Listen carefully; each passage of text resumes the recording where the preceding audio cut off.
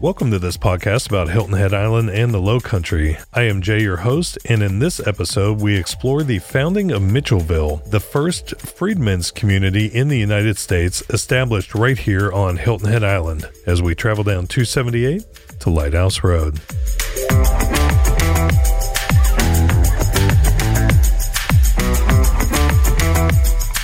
Rich Thomas is back with us today to share with us one of his passions, which is the history of Mitchellville. Rich is the author of Backwater Frontier, Beaufort County, South Carolina at the Forefront of American History, and he is also the owner of Hilton Head History Tours right here on Hilton Head Island. Rich, welcome back to the show. Thank you, Jay. It's really great to be back. I appreciate your having me. Juneteenth was officially established as a federal holiday in June of 2021. The holiday recognizes the emancipation of the enslaved in the state of Texas. Abraham Lincoln had signed the Emancipation Proclamation on June 1st, 1863, but because of the remote location, it took an additional 2 years for Union troops and General Gordon Granger to enforce the proclamation in Texas.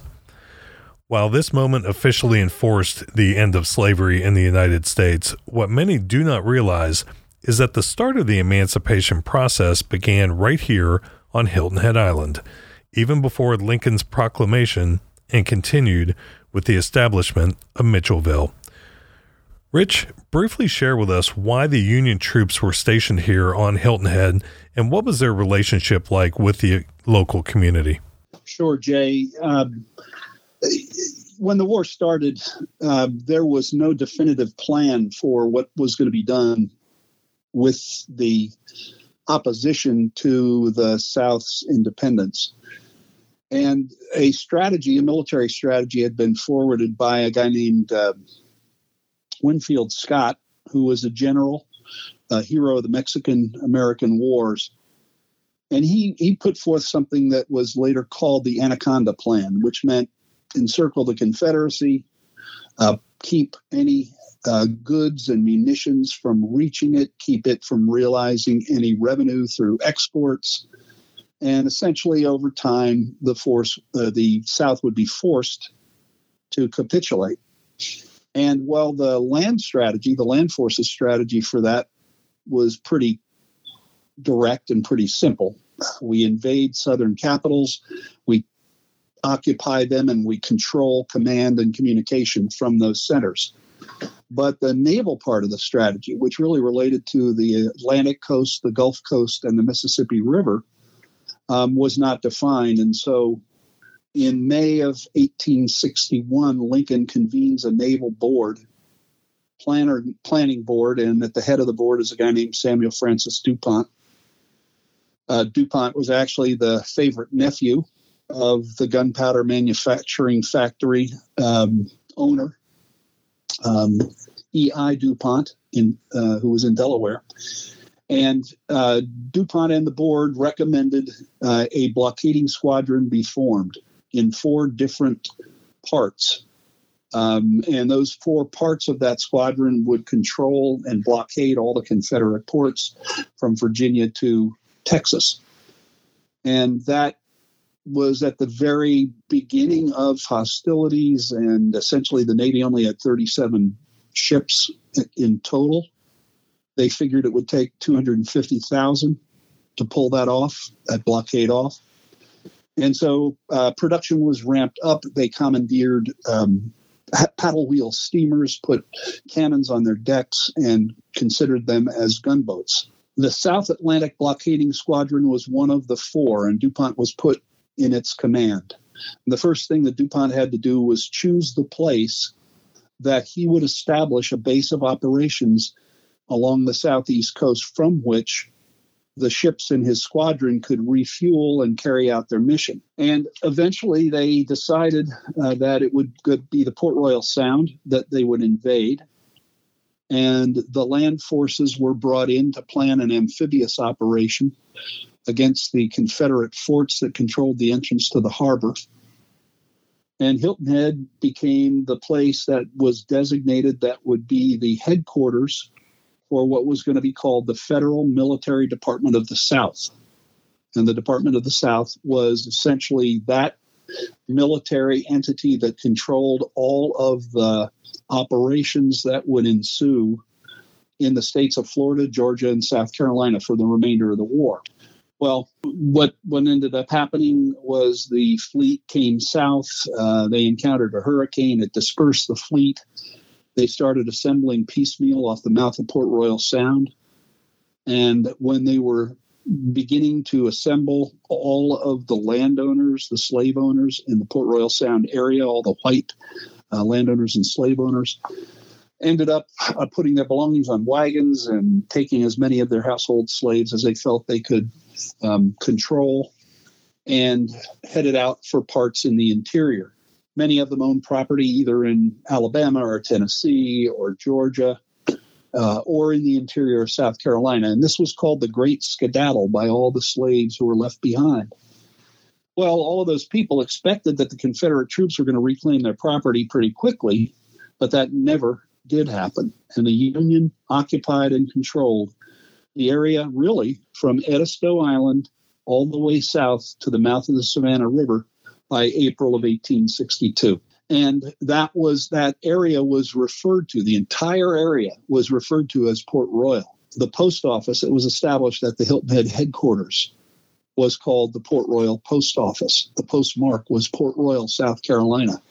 But that applied not just to Hilton Head Island, but the entire area. And that's why the federal forces were here. And from the time that they came ashore, they began setting up an encampment.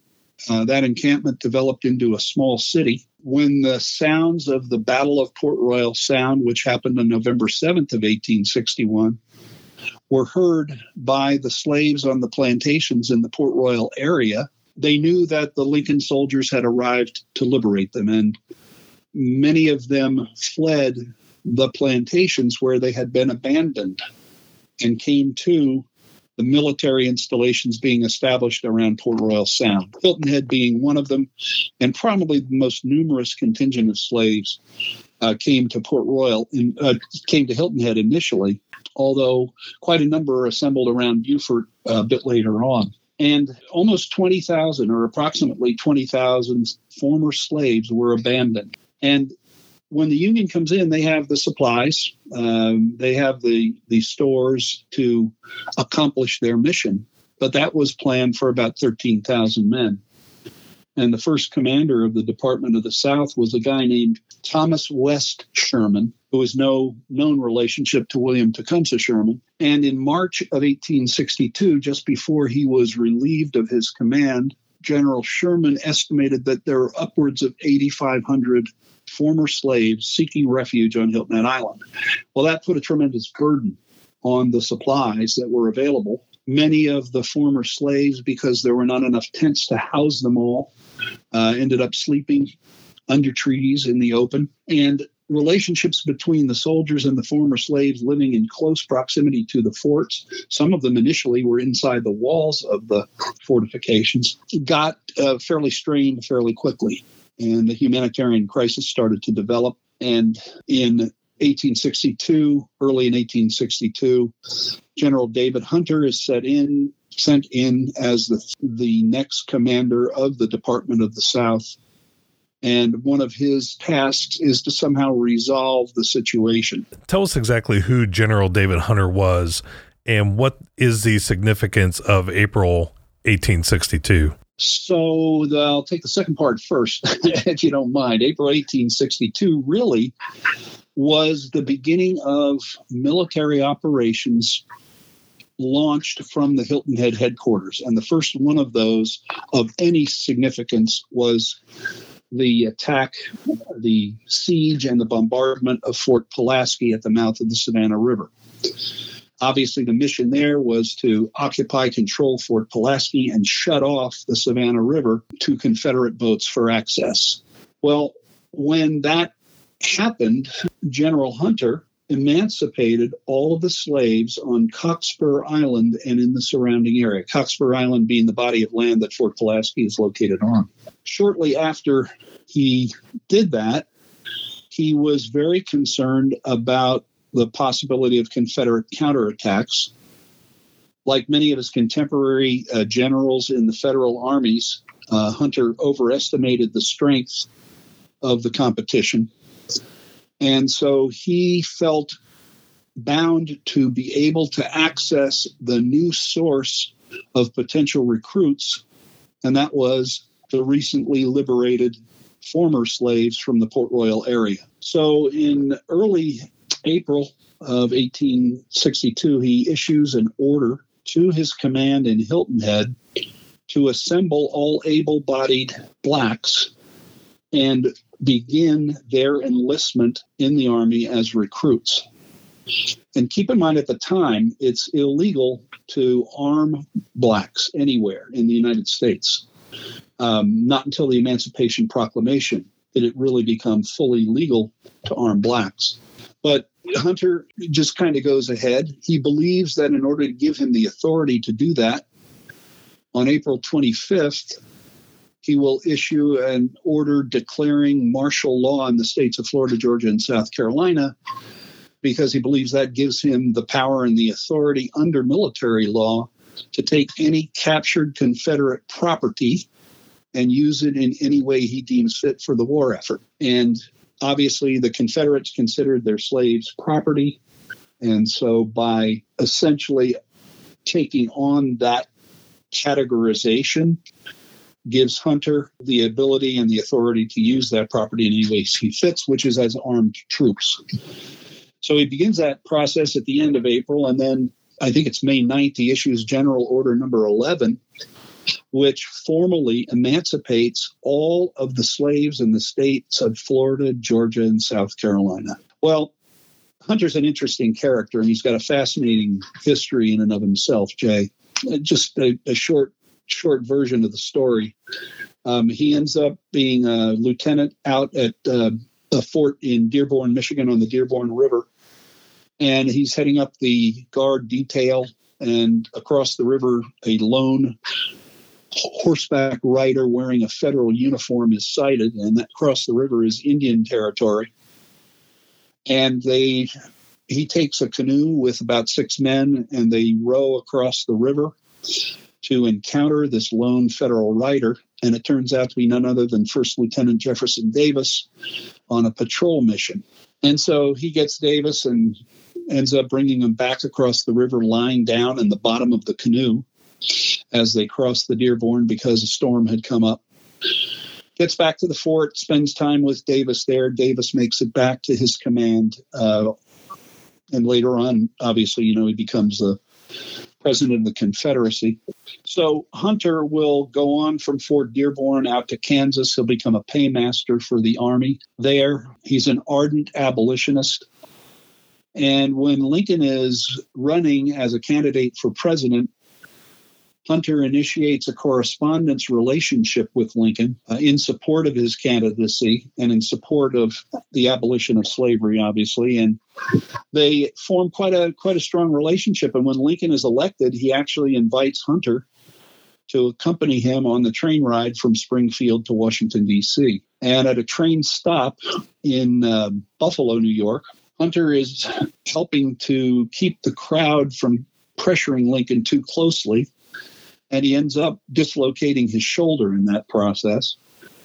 And when they get to the White House, Lincoln will ask Hunter to stay on at the White House as the head of the White House Guard. And so Hunter and about 150 men will sleep in the west wing of the White House until they get bunking requirements satisfied for them there. And then he ends up forming relationships over his time as the head of the Guard at the White House with all of Lincoln's cabinet, high-ranking politicians. And he's an ambitious guy. He probably has political aspirations after the war, but he certainly has political ambitions. And so he'll go on from that to a field assignment in Virginia. He's wounded, and I can't remember which battle he's wounded in, but he's wounded somewhat severely, and then he goes through a period of recuperation.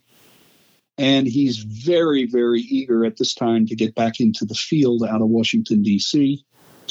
And about that same time, the Lincoln administration is becoming dissatisfied with Sherman's command in the Department of the South, and they will relieve Sherman and appoint Hunter to fill his post. So Hunter comes here knowing Lincoln well and all this other stuff. And from the very beginning, it's definite that Hunter had ambitions to free the slaves in the territory that he commanded. So what are the odds that a key figure in emancipating the slaves meets the future president of the Confederacy in Michigan, in Indian Territory?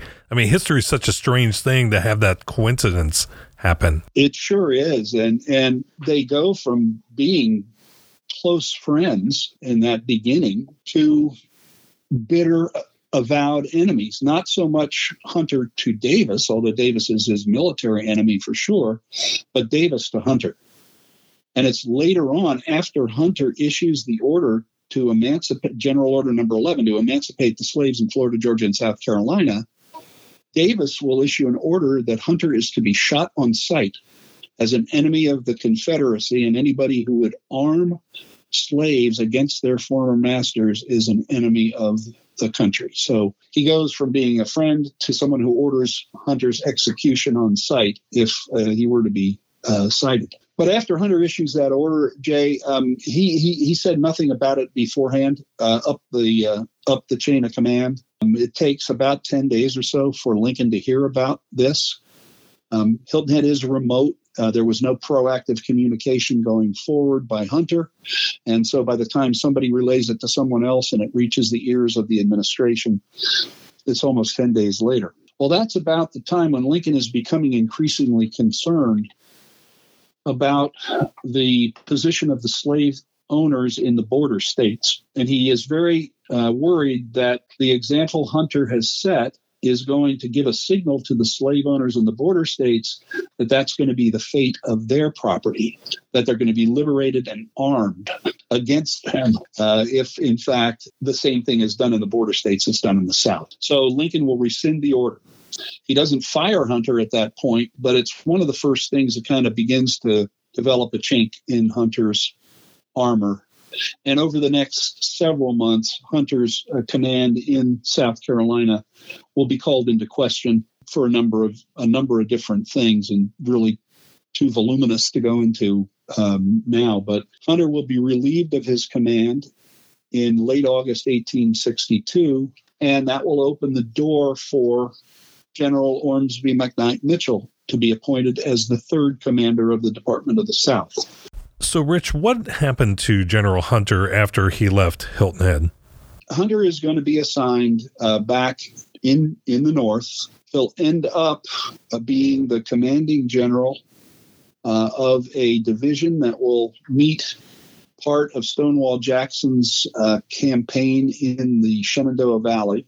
He'll defeat a guy named William Jones, Grumble Jones, at the Battle of Piedmont in that campaign. He'll go on to wreak havoc on Washington College in Lexington, Virginia, which later becomes Washington and Lee. And Hunter's campaign in the Valley comes to its end after he's defeated at Lynchburg. And he will now retreat across the Allegheny Mountains into West Virginia, taking his army out of the war altogether for a couple of weeks. That's kind of a black mark, another black mark on his career, his failure there and failure to stem the tide of the Confederate advance through the Shenandoah Valley. Sheridan will get placed in command of Hunter, and he'll go on to finish his career in the military.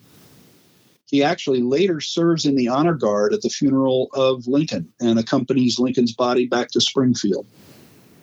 And after the war, he becomes the president of the commission trying the conspirators in Lincoln's assassination from May 8th to July 15th in 1865.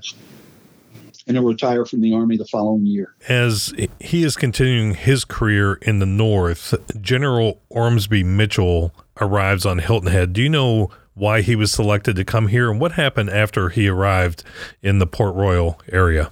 Well, those are two real different questions. Why he was selected to come here. Mitchell's story is one of the most fascinating I've ever come into contact with in the Civil War. But he's born in Kentucky about 2 months after Abraham Lincoln, not far from where Lincoln was born. His father, a circuit judge, will die on one of his circuits, and his mother then raises Mitchell as an only child. 2 years later, she'll march him up to southwestern Ohio, and they end up being near Oxford, Ohio. Mitchell's a prodigy in mathematics. He has a very powerful interest in astronomy and the stars. He'll work jobs after school to earn money to pay the library at Oxford College, which later becomes Miami University. Pay the librarian at Oxford College to let him read the astronomy texts in that library. He'll apply to West Point for an appointment at age 14 and is accepted, the youngest ever accepted as an appointee to West Point. And the following fall, he walks from Oxford, Ohio to the Hudson River Valley to attend classes at West Point. Graduates at the top of his class, I should say. 4 years later in the same class as Robert E. Lee and General Joseph Johnston, both very famous Confederate generals. And Mitchell will go on and become he'll become a lieutenant in the engineering corps. He ends up having a girlfriend who he left behind back in Oxford that he wants to marry. He'll resign his commission in the military and head back to Oxford, marries his girlfriend, becomes a professor of astronomy and mathematics at Cincinnati College, which later becomes the University of Cincinnati. And he also decides that while he's a professor there, he needs to study the law. So he reads the law and becomes an attorney while he is there, and is hired by the Miami Valley Railroad as their chief engineer in its startup phase, not the engineer to drive the trains, but the one to lay out the railroad. And then the war breaks out. Mitchell volunteers immediately and is appointed a brigadier general of volunteers in the Army of the Cumberland. They head out to Nashville, and the First Battle of Nashville are in the lead division of that army. And after an hour and a half artillery bombardment, Mitchell is leading the division into Nashville to occupy it. And as he begins his movement, he gives orders to his commanders to maneuver in such a fashion that the commander of the Nashville defenses thinks he's about to be encircled, and so gives the order to evacuate the defenses of Nashville. And Mitchell and his brigade at the head of that division will march into Nashville, occupy the city without a shot being fired. So he's promoted because of that. And he is now put in charge of a division, the division commander, and he's elevated to the rank of major general. And he'll lead his division down to Huntsville, Alabama.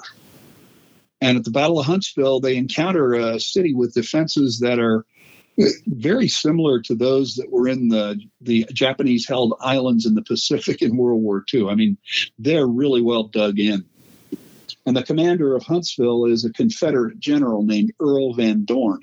Van Dorn is known as a very shrewd tactical commander in the field. Mitchell, now in command of 5 times as many men as he had at the Battle of Nashville, brings his brigade commanders together and gives orders for them to maneuver in a fashion similar to that of Nashville. And Van Dorn, just like the commander in Nashville, is convinced that he's going to be encircled and enveloped and captured. And he gives the order to his men to evacuate these incredibly solid defenses of Huntsville. And this time, without even a cannon shot being fired, Mitchell and his division walk in, take possession of the city of Huntsville, Alabama. So what do you think the Army does with a brilliant field tactician? They give him a desk job back in Washington. So they bring him back to Washington, make him the head of a strategy commission. And Mitchell hates it. He immediately starts lobbying with people, any politicians and cabinet members he can get his hands on, asking for a field command. During this time, he also plans what later gets known to be the Great Locomotive Chase.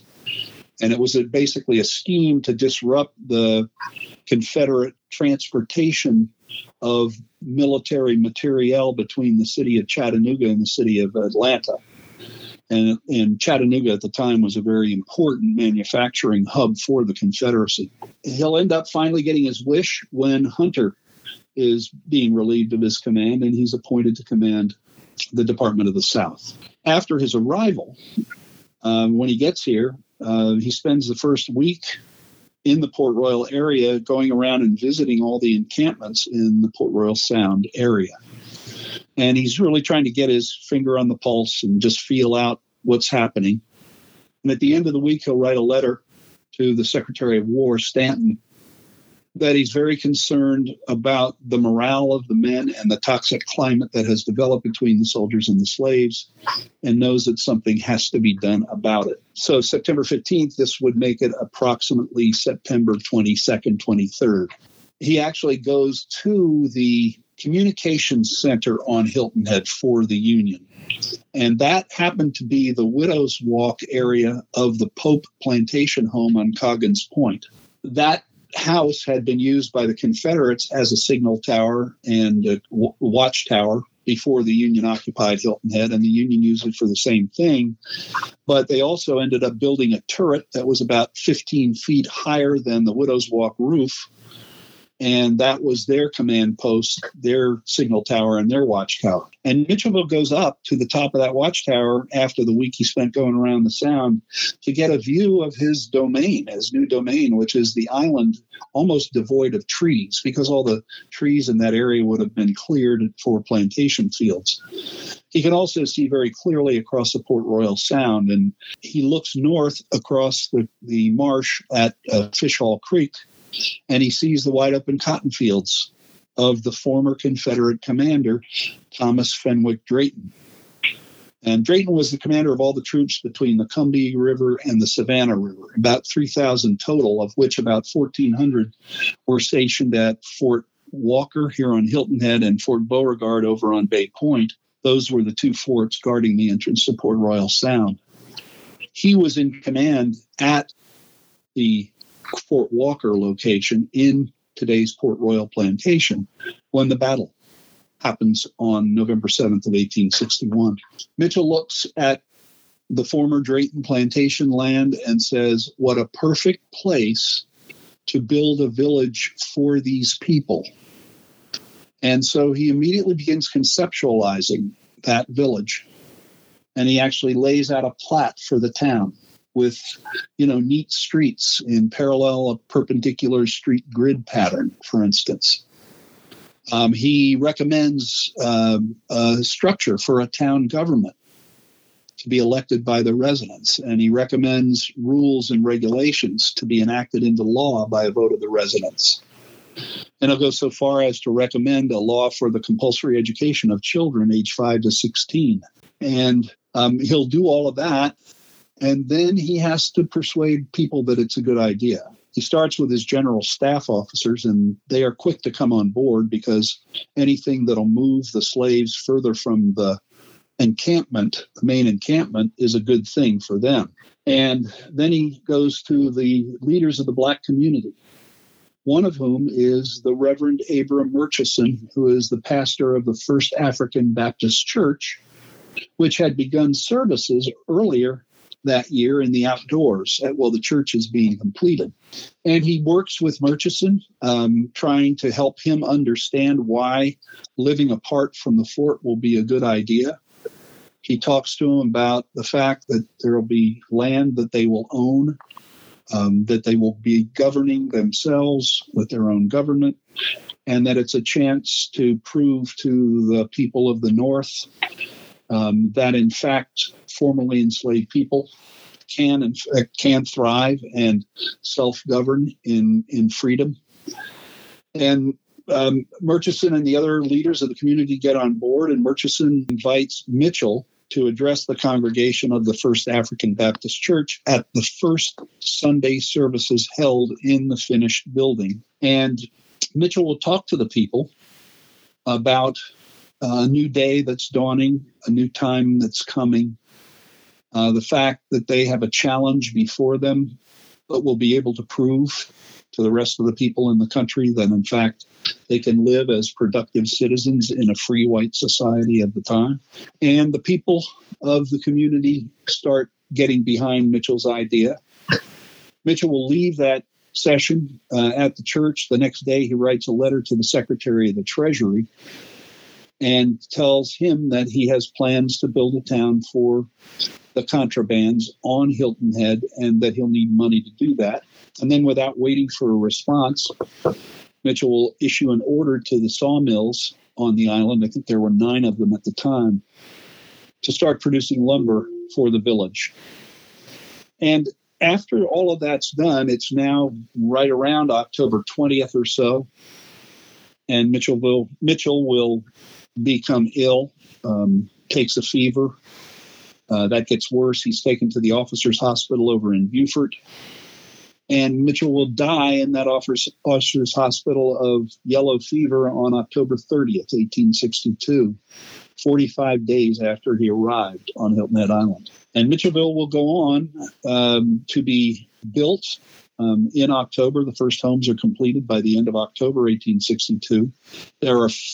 Ultimately, there are 3 crews of 50 men separated into 5 distinct task groups, each with a separate part of what goes into building one of the homes in Mitchellville.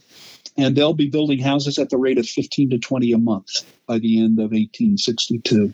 Mitchellville will be incorporated after emancipation in 1863, and later that year will be named in honor of General Mitchell, the man who conceived it and helped the initial implementation of the plans. And Mitchellville will go on during the war to grow as a community, so that in 1865, there are over 400 homes housing nearly 3,000 residents, with a church, a couple of schools, 3 general stores, and that community will be comprised primarily of now free blacks under the Emancipation Proclamation, who are working for the federal government at the main encampment across Fishhall Creek Marsh. Can you talk a little bit about the irony in the fact that the secession tree, where all this started over in Beaufort, leads to the first freedmen's community not, 20 miles away on Hilton Head Island? Well, it is definitely ironic. But it's purposeful in there. It's interesting, Jay, because so the secession oak is actually in Bluffton, and the movement that began around the time of nullification and the nullification crisis in 1833 was called the Bluffton Movement. And what that was a group of area planters, about 400 of them, who, because of the federal tariffs that were passed in 1828 and then in 1832, became very stringent in their desire to have South Carolina vote to nullify those federal laws with respect to South Carolinians. And that began the entire discussion around who had sovereignty. Was it the federal government or was it the state government that would have sovereignty in that situation? That drove the states' rights movement. And the states' rights movement ultimately was the rationalization, really, that was used to create the secessionist movement, which ended up drafting the Articles of Secession and causing the South Carolina legislature to vote to secede in December of 1860 after Lincoln was elected president. And those Articles of Secession were drafted mainly in Beaufort and in Bluffton. So in the minds of the people of the North, because of the press that had been generated about the states' rights movement and secession and the nullification crisis earlier and all of that, Beaufort County, South Carolina, was viewed as the epicenter of secession. It was also viewed as the heartland of slavery because of its location right in between the slave markets of Charleston and Savannah. And so when the planning was taking place for the invasion of a point along the southeast coast. The Port Royal Sound was pinpointed because not only is it the second largest and second deepest natural harbor on the East Coast, but it was also held in the minds of the people of the North and by Abraham Lincoln personally to be the epicenter of secession in the heartland of slavery. And Lincoln himself had a role in the selection of the Port Royal Sound as the site for that invasion. And then the fact that you would have a military base of operations growing up on the beachhead that you established in enemy territory is just kind of the way things go.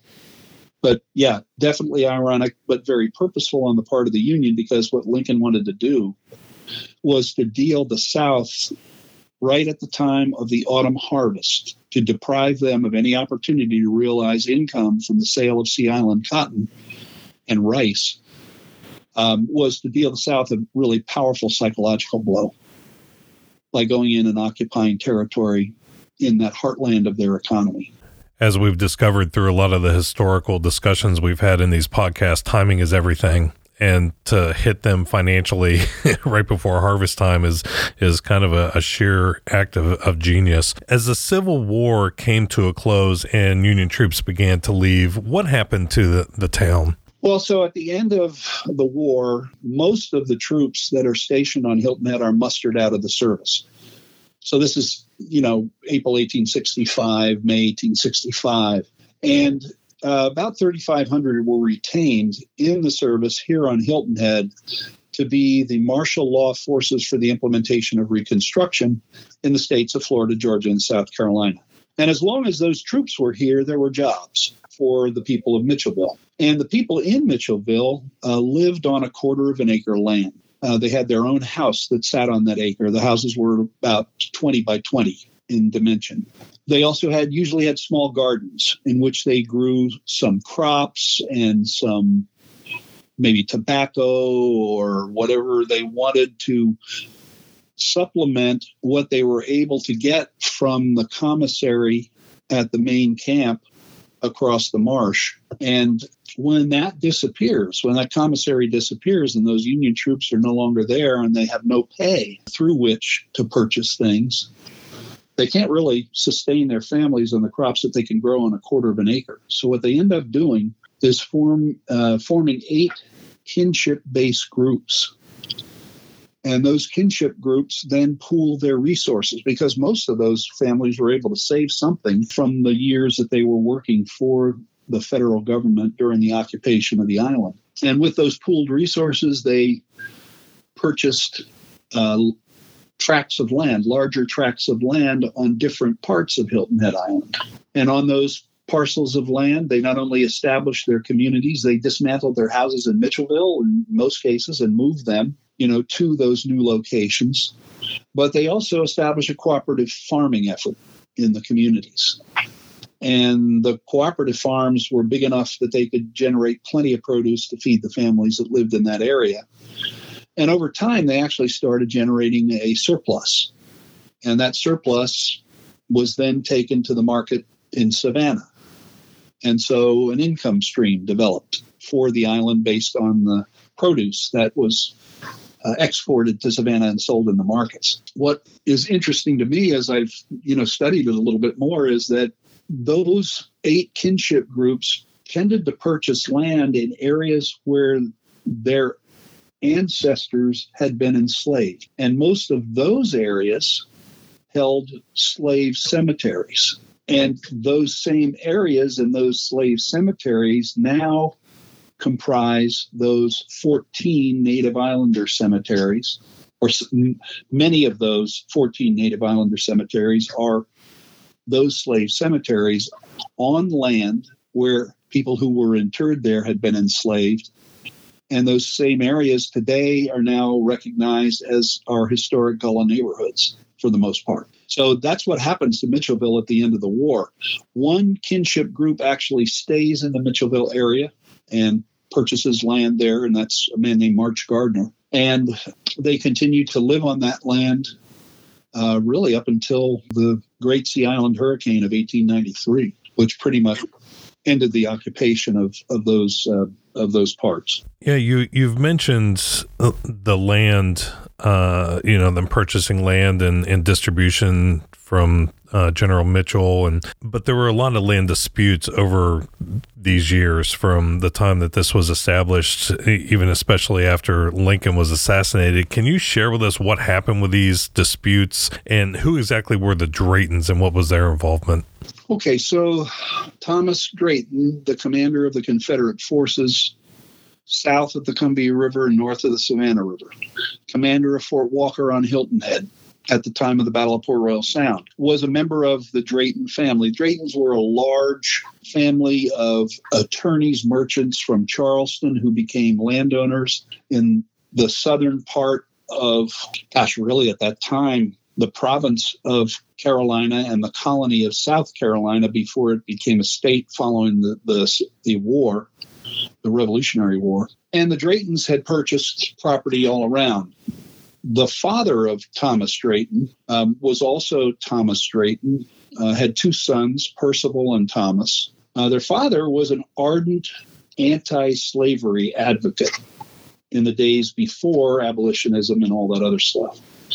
Well, when South Carolina ends up voting to secede from the Union, Drayton disavows South Carolina as his place of residence, sells his home, and moves the family to Philadelphia.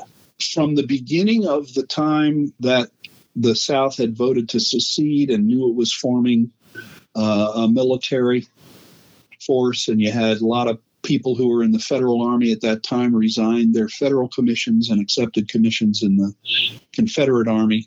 Thomas Drayton tried to persuade his brother Percival, who had been an attendee at Annapolis and was a naval officer, tried to persuade his brother Percival to come over to the other side. And Percival continually resisted, and the last time that the two men saw each other was a family dinner in Philadelphia in March of 1861. And at the end of the dinner, Thomas made his last pitch to Percival to come over. Percival rejected Thomas's proposal. The two men wished each other well. They shook hands and left. Never saw each other again.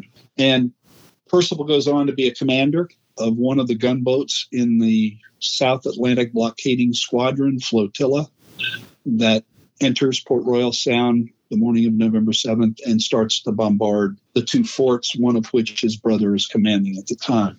Thomas will go on, obviously defeated in the war, loses the land to confiscation after the war. And until 1868, until the last federal troops leave, the Union Army claims occupation of Hilton Head Island. So all of the families that had been sold land or granted land by the government on Hilton Head were protected until late in 1868 from any efforts at reclamation. Well, what happened after Lincoln was assassinated is that Andrew Johnson takes over, and obviously he's the one who immediately puts in process several measures by executive order to permit former Confederate landowners and slave owners to reclaim their land if they can pay the back taxes and if they'll swear an oath of allegiance to the United States. And most of the land that was awarded was not necessarily the land on Hilton Head, but some of the other sea islands. The people of Edisto Island were largely successful in holding on to their lands during the war because of the activities of the two men who were instrumental in the Freedmen's Bureau, one of which was Oliver Otis Howard, the head of the Freedmen's Bureau, but the other being General Rufus Saxton. Rufus Saxton, who had been here at the same time Hunter was, as the military governor of the Department of the South, with the responsibility of training and skilling the formerly enslaved people for lives in freedom. Saxton had been a staunch defender of the right of the blacks to hold the land that they had been granted and deeded by the federal government before any efforts to reclaim their land. And Howard joined the fight on Saxton's side, and they basically rejected and ignored Johnson's orders to let reclamation begin on that land. So it wasn't really until after 1868 that any attempts to reclaim land on Hilton Head were made by former owners. And in most cases, those owners didn't have the wherewithal to pay the back taxes. The Draytons were one family who did. The Baynards also were a family who did. But what happened with the Draytons was that they purchased most of the land back that had been their plantation and were unable to use it profitably and ended up selling it not long after they had reclaimed it, mostly to freedmen or northern land speculators who were buying up a lot of land here on the island. That's really what happened to that area, and that's who the Draytons were and what their involvement was here in the Civil War. Actually, Thomas Drayton was the owner of Fish Hall Plantation as well, and that was the land that Mitchell had sited across the marsh that he set aside for the town of Mitchellville. Drayton had come into the land ownership through marrying one of the daughters of William Pope, because that was a land owned by Pope prior to the Draytons owning that property. You mentioned earlier in the podcast about the Sea Island hurricane that happened in August of 1893. It was a very catastrophic event for the area and ended the town for good. What happened with that whole situation? That hurricane was the beginning of a spate of 6 hurricanes that hit Hilton Head Island in a 5-year period. And the storm came in August of 1893. You know, there were warnings by the National Weather Bureau. Believe it or not, there was a weather bureau in those days. And it had warned of the approach of the storm 72 hours before it actually hit. But none of the islanders here, very few, if any, had the means to know about the approach of the storm, which also didn't give them an opportunity to prepare. And when that storm hit, it was a Category 4-5 hurricane, and it hit the island directly, not at high tide, but near high tide. Ended up producing a storm surge over 16 feet on Hilton Head Island and left most parts of Hilton Head Island under up to 20 feet of water before the storm surge receded from the island. It killed, the hurricane killed about 3,000 people between Charleston and Savannah along the coast, 2,000 of them in the Port Royal Sound area alone. I mean, it was really a gruesome time, a gruesome spectacle.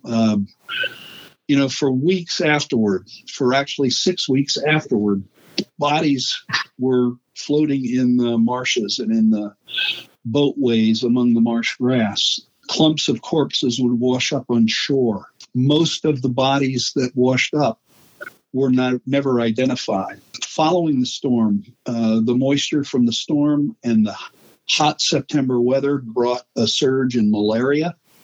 And so there was plenty of disease on the island. The outside world didn't really hear of what had happened on Hilton Head for 2 months after the hurricane had hit. So the humanitarian crisis that was evolving, was unknown by people who could have come to its aid. Finally, and actually ironically in a way, the American Red Cross was called into the act, and it was called in by Governor Ben Tillman. Pitchfork Tillman was his nickname. He was essentially a white supremacist who had absolutely no regard for Beaufort County at the time because it was the seat of the Republican Party. And it was also a place that had a population of over 85% blacks at the time. But because of the crisis that had developed here, he personally called Clara Barton, who he knew had spent some time here during the Civil War, and requested that she bring the Red Cross to aid the relief effort down here in Hilton Head and the Port Royal Sound. Clara Barton herself came down for a couple of months. She appointed a man named Dr. McDonald to supervise the relief effort on Hilton Head, and Dr. McDonald and his wife, for over 6 months, supervised the delivery of goods and materials to the islanders to help them recover.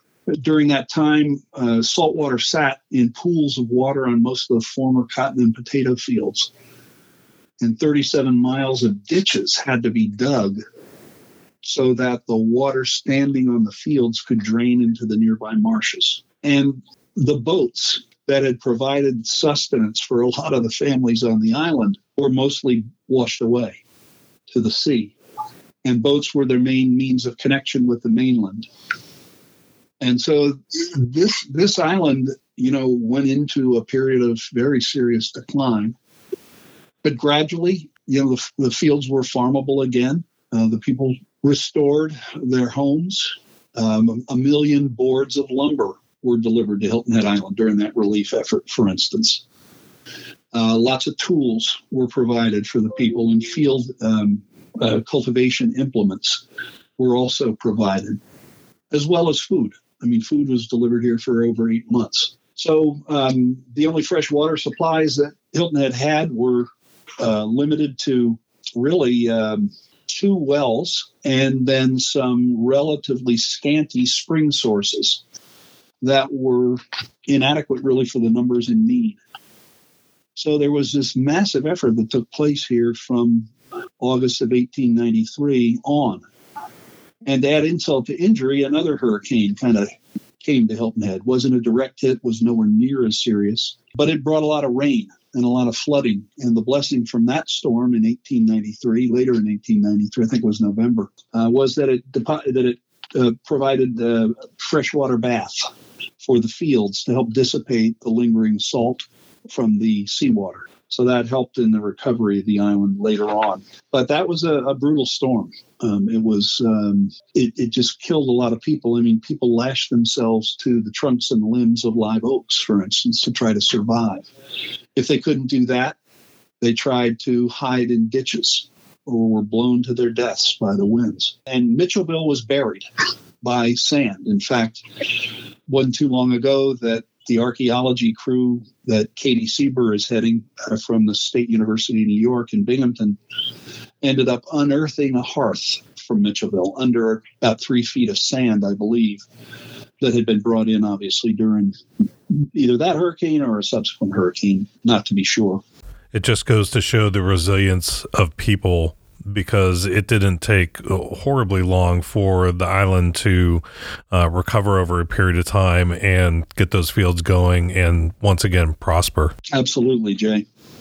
And unfortunately, I mean, the years from about 1900 to the 1950s were pretty good, allowed recovery. And then in the 50s, a couple of hurricanes came, didn't wipe out Hilton Head per se.